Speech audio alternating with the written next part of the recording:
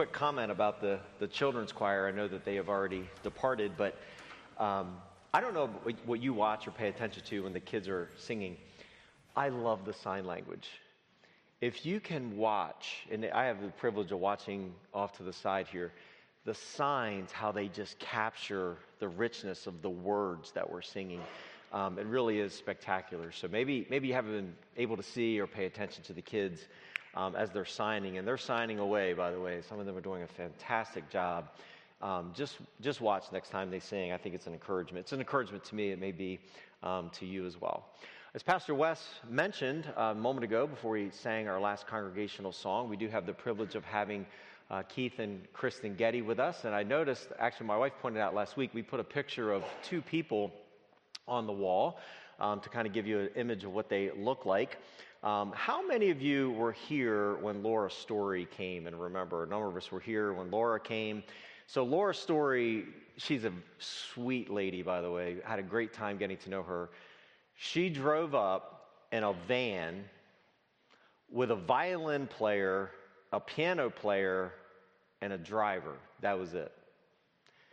They are going to show up with a tractor trailer and 2 buses. This is far from 2 people, okay? They bring a large group of musicians with them. Their music, if you've not been exposed to them very much, has kind of an Irish flavor to it. As I mentioned before, they have written a number of hymns that we sing here at Grace. In Christ Alone is arguably probably the one you're most familiar with. At the Cross is another one. Is another. I don't think I had the title of that one right, but In Christ Alone is the primary one that you probably know. But let me put it to you this way: it's a privilege to have them. But here's what I told the pastors: the concert is on Friday night, October 28th, and it's kind of bringing our missions month to an end. It's going to be kind of a highlight of the missions month. They hit our parking lot at 7 a.m. Friday morning. So the pastors will report here at about 6:30, and I promise to get them home sometime Saturday.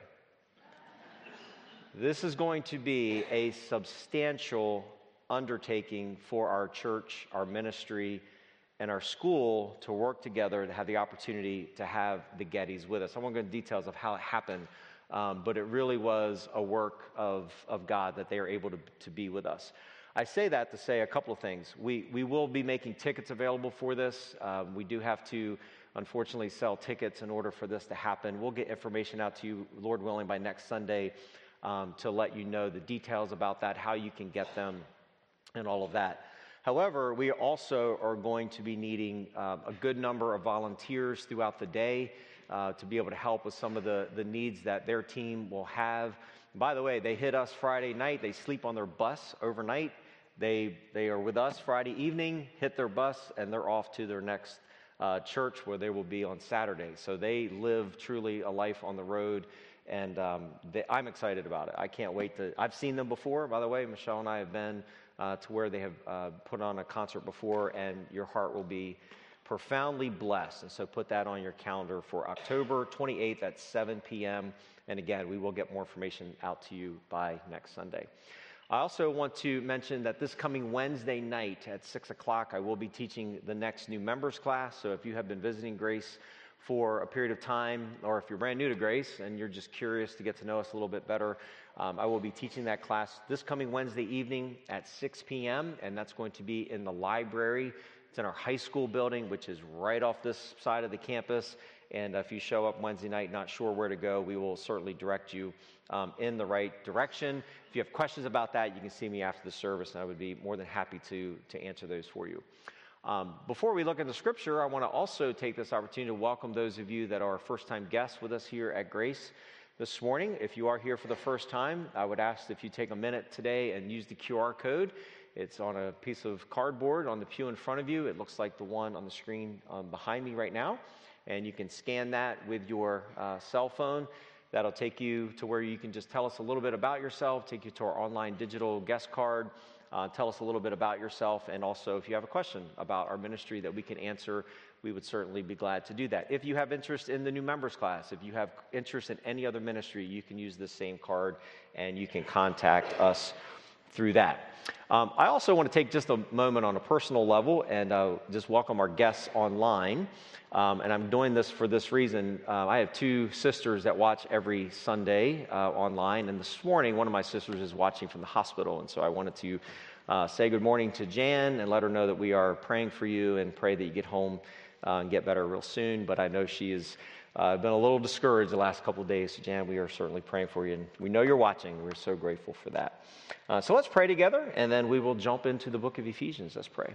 Father, we are so thankful and grateful this morning that we have the privilege as the body of Christ to calm our hearts before you today, and more importantly, to calm our hearts and bring our minds and attention before you as we approach Scripture today. God, I ask that you would use the words that I speak, not so that people would hear what I have to say, because at the end of the day, that's profoundly irrelevant, but rather we would hear what your word has to say to us today.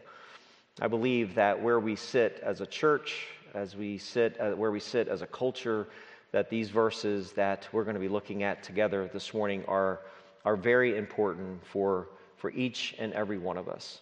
And so, God, I pray that as we study your word this morning, that you would use it in our hearts to help us grow and change, learn more about who you are and the task to which you have called us. And so we pray for your blessing on our time together this morning. We ask this in Jesus' name.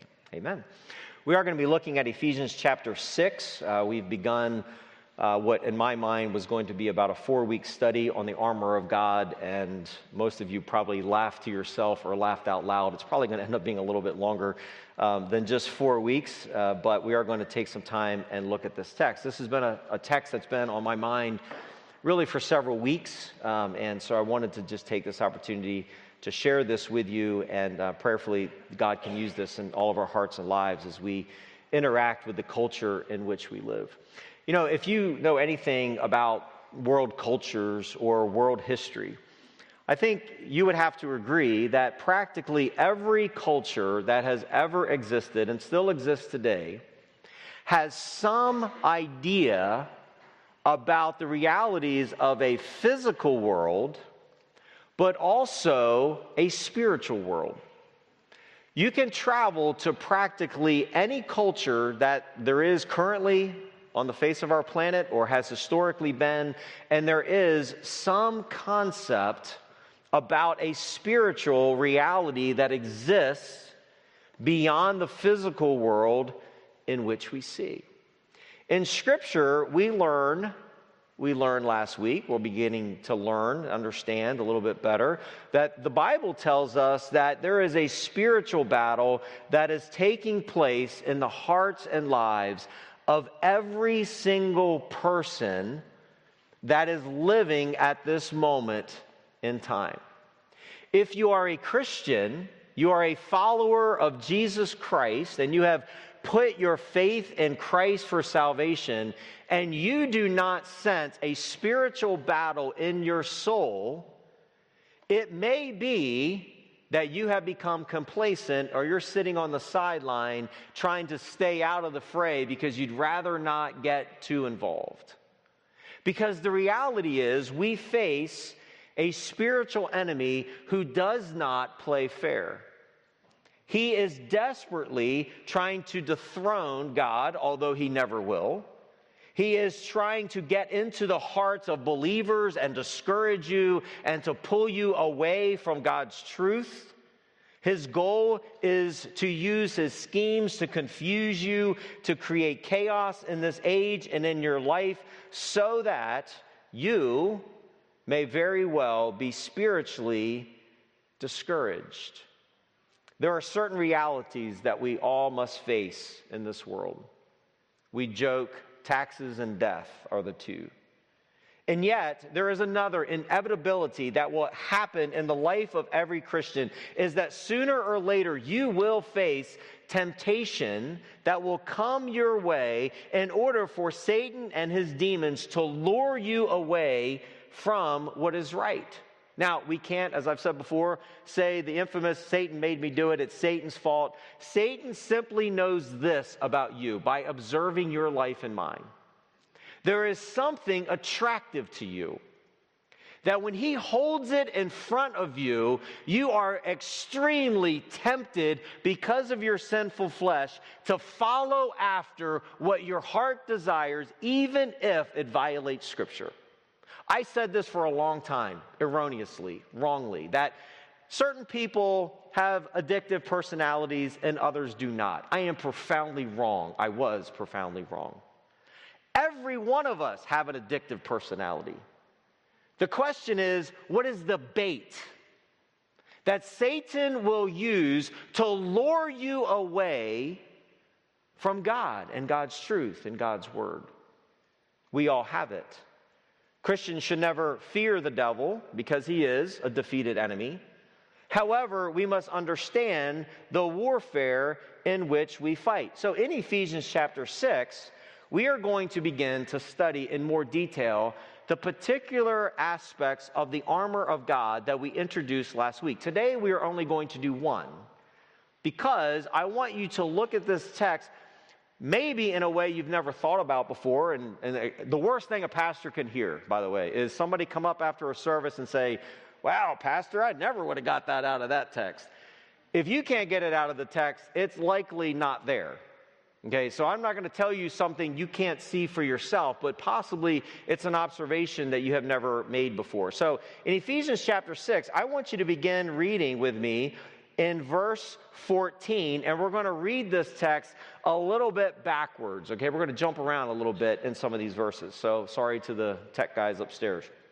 Verse 14, notice that verse begins, "Stand therefore." That is the very first couple of words in that sentence, "stand therefore." As I said last week, when you see a wherefore or a therefore, stop and see what it is therefore. Why did God say that? Well, stand, to give you a little bit of background on this, it means to stand firm, that you are firmly planted. Well, the question has to be, why do I need to stand firm? Back to verse 12, which I would argue is the core, if you will, of this section of Scripture, Ephesians 6:12. Why do we need to stand? Because we do not wrestle against flesh and blood, but against the rulers, against the authorities, against the cosmic powers over this present age, against the spiritual forces of evil in heavenly places. We are in a spiritual battle. The word wrestle, as we talked last week, is hand-to-hand combat. Literally, me trying to get someone on the ground by the throat and force them into submission. That's the idea of wrestle. Well, how do we do that? Well, Paul is going to now give us 6 pieces of armor. And we're going to look in detail one, but I want to make an observation about all 6 before we jump into the one this morning. I don't want to turn this into a seminary classroom, so bear with me for a minute. With each of the 6 that we are going to look at, I am going to offer for you, not me because I found it because it was secretly hidden somewhere, but I am going to present to you Old Testament parallels in which I believe the Apostle Paul is drawing this imagery from. Some of these are almost direct quotes, but none of them are directly quoted. Some are a little bit more of an allusion than they are a direct quotation. But I want to show you Old Testament texts that are going to show us that when God says He wants you to suit up in the armor of God, He is saying, suit up in the armor that I have worn, that I have demonstrated for you, that I have put on myself. Each piece of armor, as it is presented in a physical picture, okay?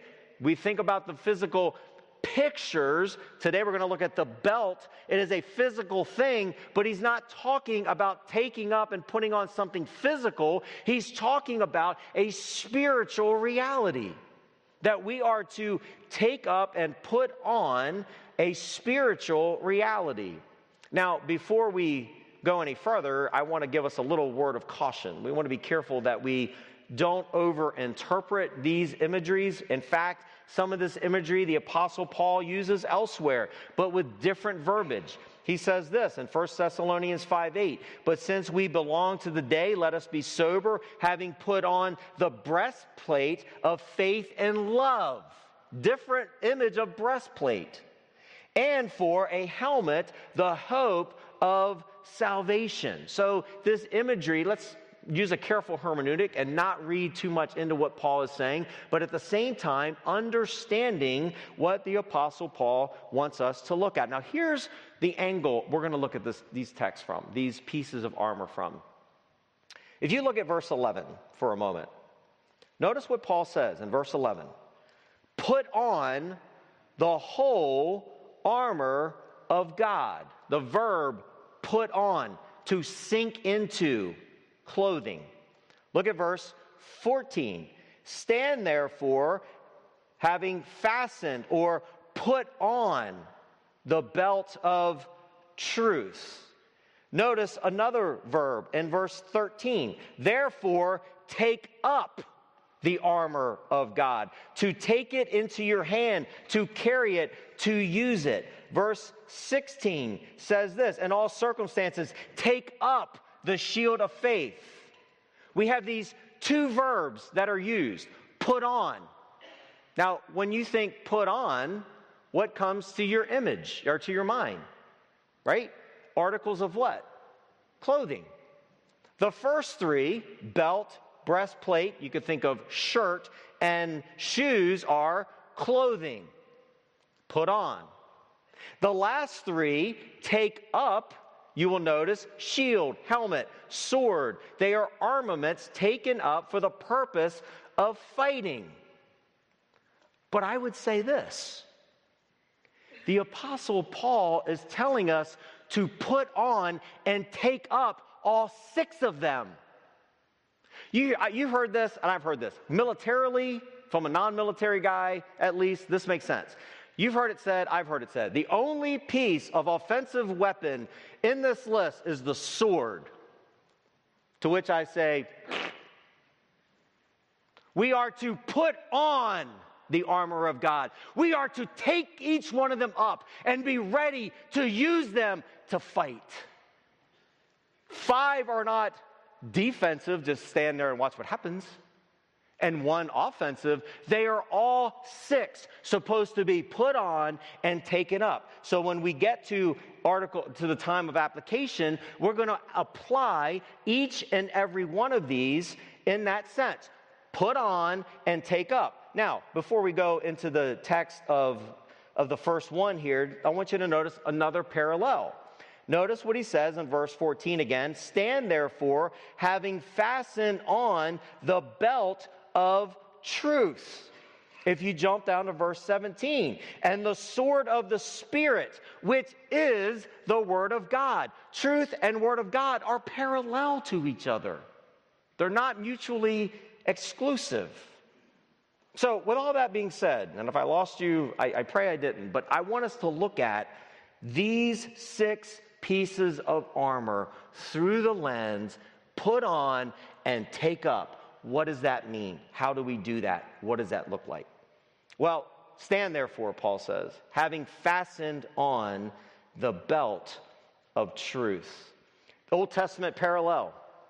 Isaiah chapter 11, verse 5. I think we have that for the screen behind me. Notice what Isaiah said. He said, "Righteousness shall be the belt of his waist, and faithfulness the belt of his loins." Now, I want you, if you write in your Bible and you keep notes, circle that word faithfulness for a moment.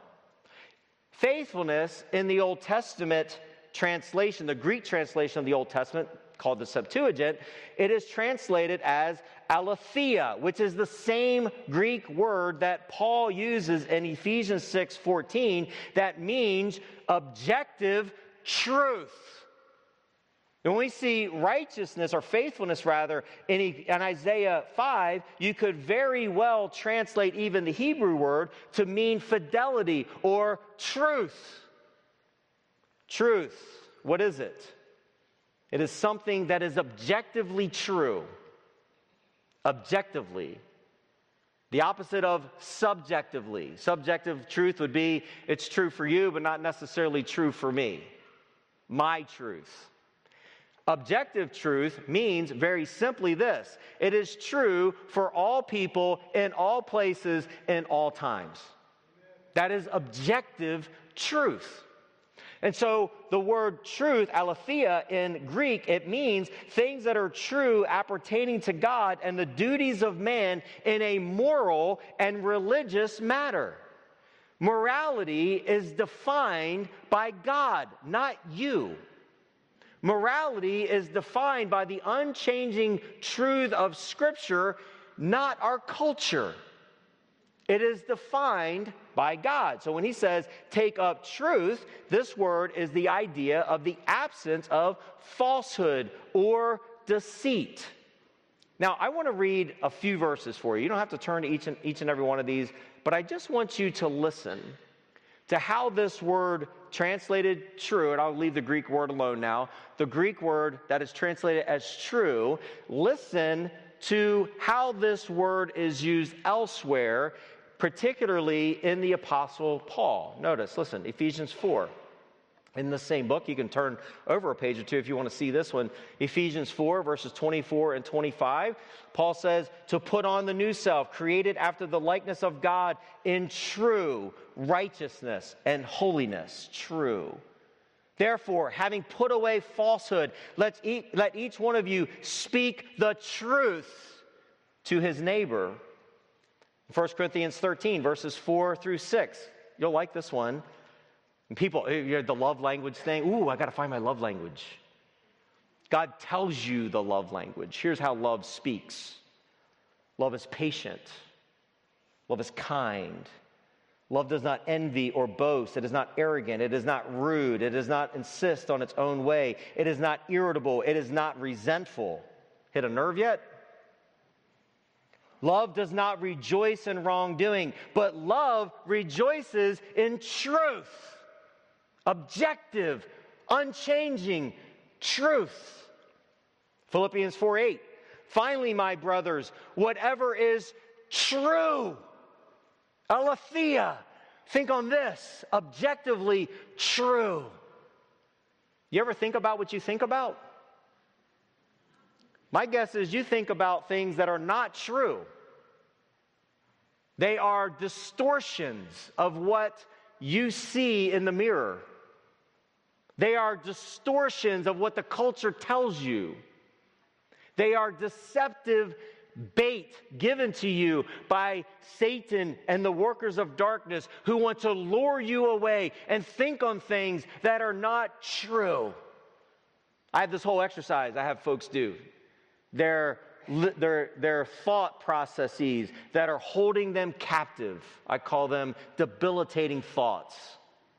It's the things that you tell yourself over and over and over and over again until you start to believe it's true. Things like, I'm worthless, I'm no good, I'm whatever, fill in the blank.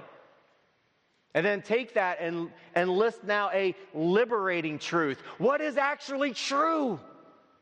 You're a child of God, created in the image of God. Use your gifts and abilities for the glory of God. That's what's true. Ephesians 4:21, assuming that you have heard about him, we taught him, get this, as the truth is in Jesus.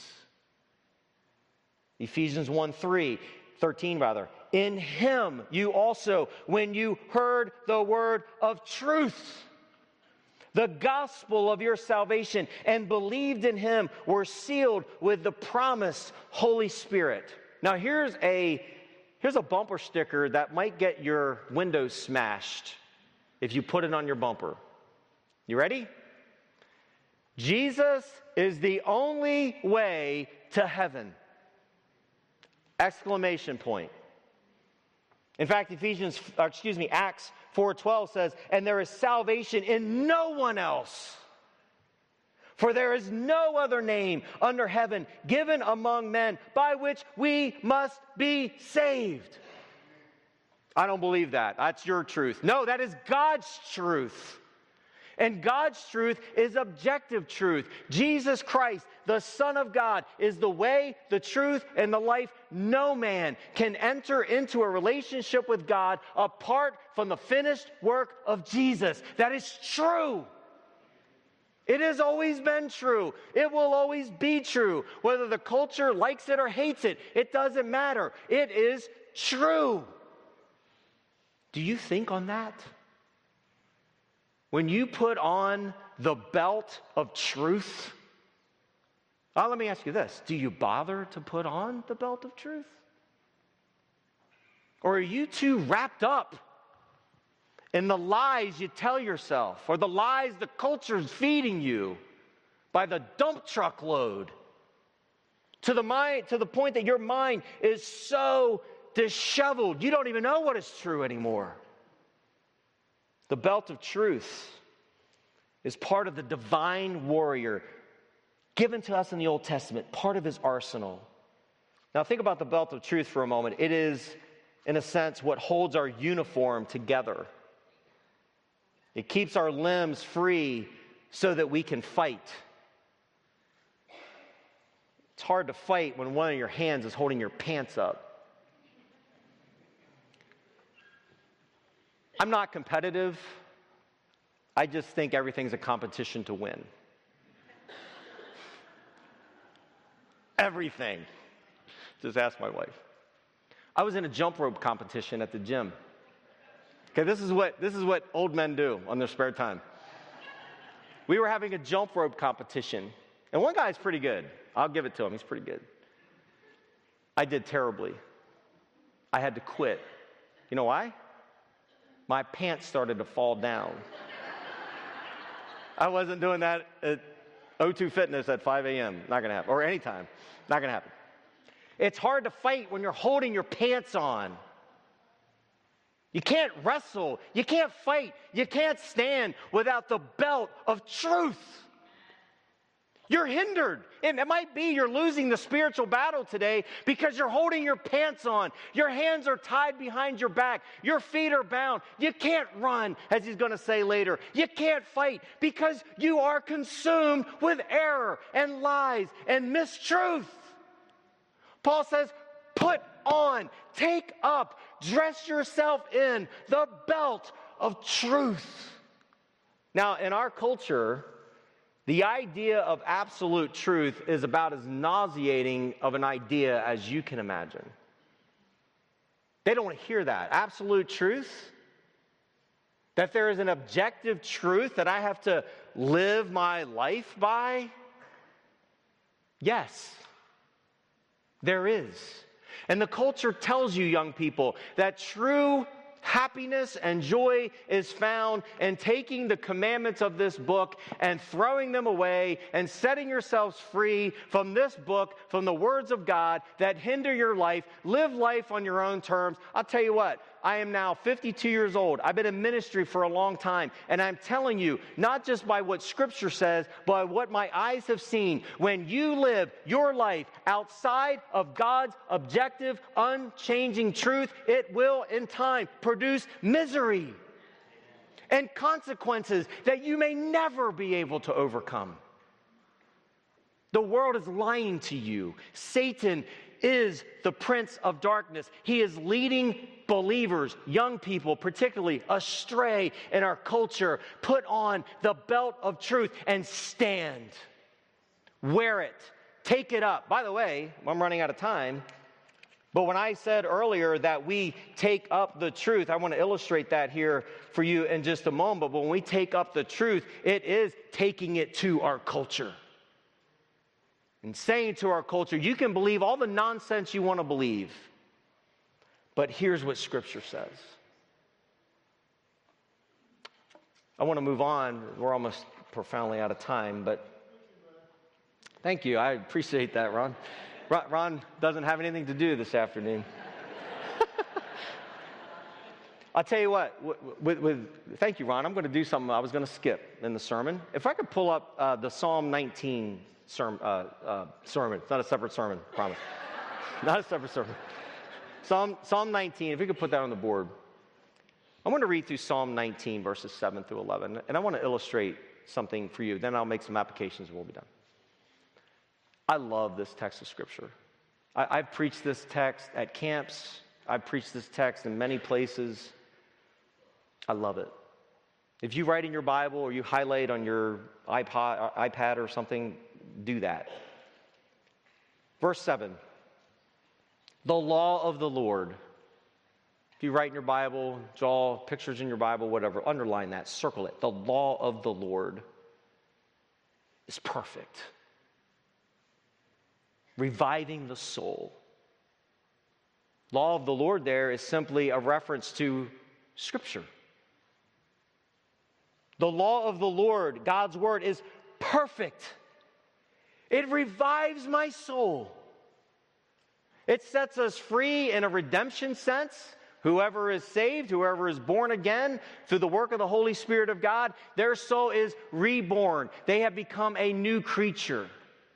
They have been revived. And sometimes the law of the Lord revives a believer who has indiscreetly wandered off into places they ought not to be. Notice the second part of verse 7. The testimony of the Lord, underline it, circle it. Another word for Scripture is sure, making wise the simple or the foolish. Scripture makes you live a life of wisdom. Verse 8, the precepts of the Lord, underline it, circle it. The Word of God are right, rejoicing the heart, bringing joy to the life of a believer. The precepts, the Word of God is right. It brings rejoicing to my heart. The commandments of the Lord, underline it, circle it. Another phrase for Scripture is pure. It enlightens the eyes. Culture tells us that you're the blind fool. You're the one who isn't gotten with the program. You're the one that's worried about how history is going to remember you. I'm more worried about how God remembers me, not history. It's God who matters, not the opinion of our culture. And God says the commandments of the Lord are what enlighten your eyes. The fear of the Lord, underline it, circle it. Here, the phrase, the fear of the Lord, is talking about Scripture. It's clean. It endures forever. The rules of the Lord are true. They are righteous. Verse 10, more to be desired are they than gold, even much fine gold, sweeter also than honey, and drippings of the honeycomb. Moreover, by them is your servant warned. In keeping them, there is great reward. That flies in the face of what our culture is telling you right now. By application, consider the two verbs that Paul says that we are to do with the entire armor of God. Number one, he says we are commanded to put on the truth like clothing. I would suggest to you that truth protects you from falling prey to the ungodly philosophy and the deception of this dark and wicked age. Satan is a liar. Truth, the Word of God, protects us from being preyed upon by the worldly philosophy of this age. How about take up the truth as an armament? I would suggest to you that this isn't just a defensive weapon, this is offensive. Truth fights against lies and deception, and it promotes or protects us rather from this dark and evil schemes of the devil. It is something that we stand with and fight with. So what is our responsibilities in regard to this? We know that Satan is the father of lies, according to John chapter 8. We know, according to Revelation 12, that Satan is the deceiver of the entire world. So then, what do we do as we take up and put on the belt of truth. How do we do it? Well, 2 Thessalonians 2, verses 9 through 12. I won't read all of the verses, but listen to this. Verse 10. And with all the wicked deception for those who are perishing, because they refused to love the truth and to be saved. Therefore, God sends them a strong delusion. You've seen that in our culture. So that they may believe what is false, what is a lie, in order that all may be condemned, who did not believe the truth, but had pleasure in unrighteousness. Your responsibility as a Christian is to love truth, believe truth, accept it, believe it. Ephesians 1, in Him we have heard the word of truth, the gospel of your salvation, and believed Him. Christians are those who have believed that truth. Christians are simply those who recognize that we are sinners apart from God, that the only way to heaven is through Christ and through Him alone, that we have believed that truth, and therefore we have been redeemed. Now here's one that I want you to think with me on. Ephesians 4:15 through verse 25. Paul says, rather, speaking the truth in love. Affirming people in sin is not love. You can claim that it is all day, our culture can claim that it is all day, but speaking the truth in love. Now, we got to make sure we keep those two in balance. We are to speak the truth, but we do it in a way that is loving. We are to grow up in every way into Him who is the head of Christ. Now, I won't read all of it. Go down to verse 19 if you're following along. They have become callous, and they have given themselves up to sensuality, greedy to the practice of every kind of impurity. But that is not the way you learn Christ, assuming that you have heard about Him and were taught in Him, as the truth is in Jesus. Verse 25, he tells us to speak the truth with his neighbor. As believers, not only are we to love the truth, not only are we to believe the truth, get this one, we are to speak the truth.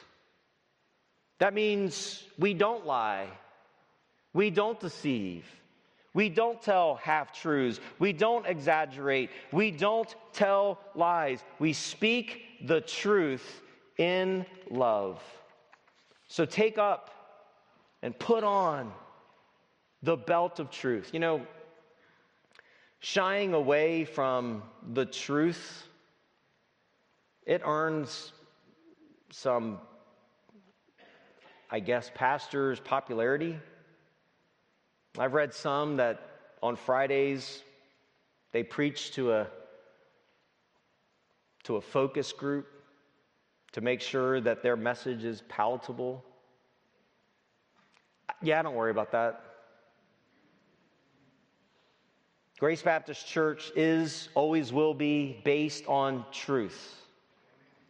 It will be based in song, based in preaching, on the consistent exposition of Scripture. We're not going to be driven by preferences or entertainment or soapbox theology or politics. We are going to be driven by truth.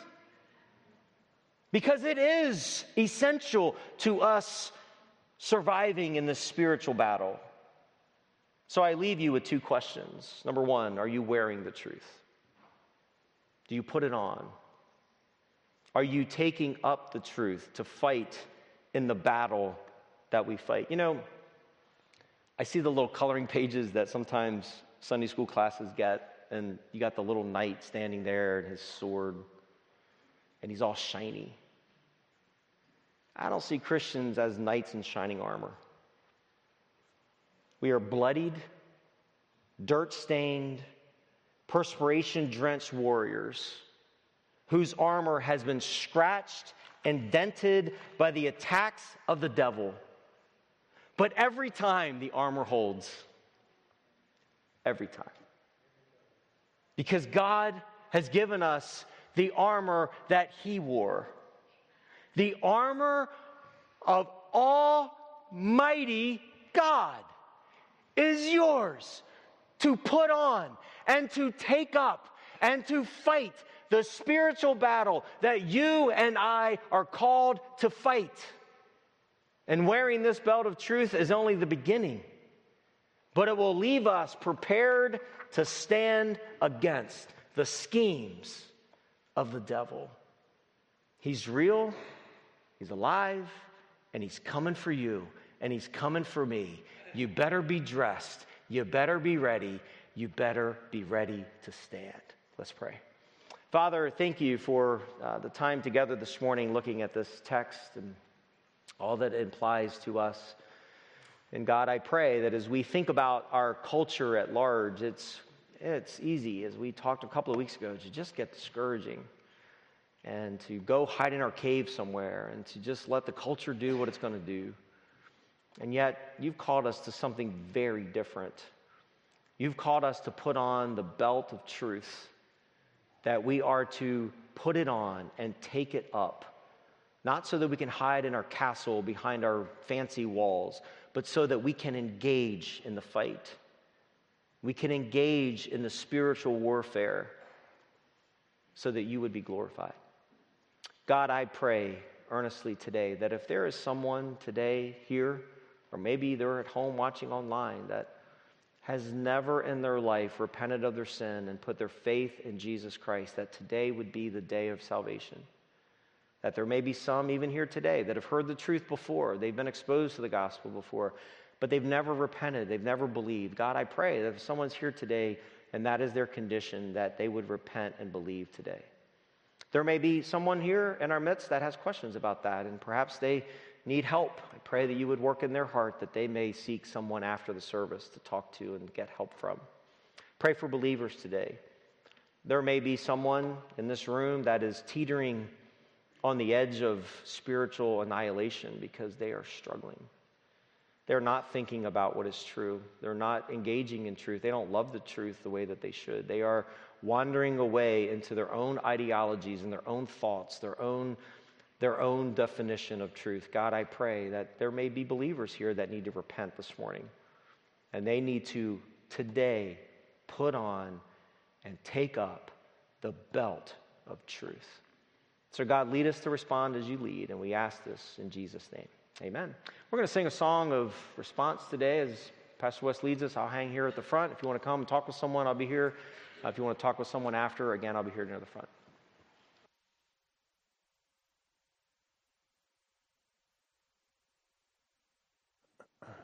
Hello. There we go. Let's remain seated for just a moment, folks. You know, this is something that I was thinking about as Pastor was preaching today. I want us to always use this closing time in a way that is intentional. I don't ever want us to be in a hurry. I don't ever want us to just, we sing a song because that's what we do every week. It becomes meaningless after a while. So today, we have heard a powerful message from God's Word. Amen? And we are going to sing a song in just a minute, but before we do that, I want to ask Brother Scott to just play softly for just a few seconds. And I'd like us to just take a moment right now in silent prayer, each of us just praying silently, praying in your own heart, and just asking God what it is that He would have each of us to do in light of the message that we've heard preached.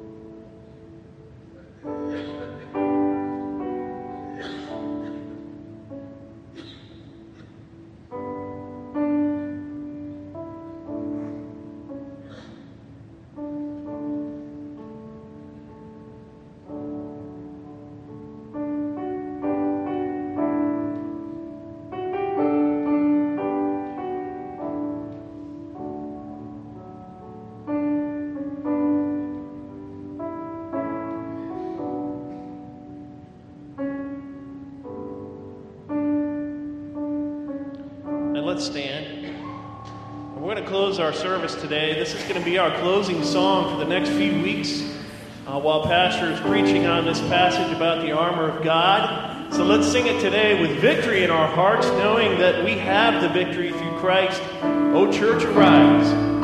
O church, arise. Put your armor on. Hear the call of Christ our captain. For now the weak they are strong in the strength that God has given.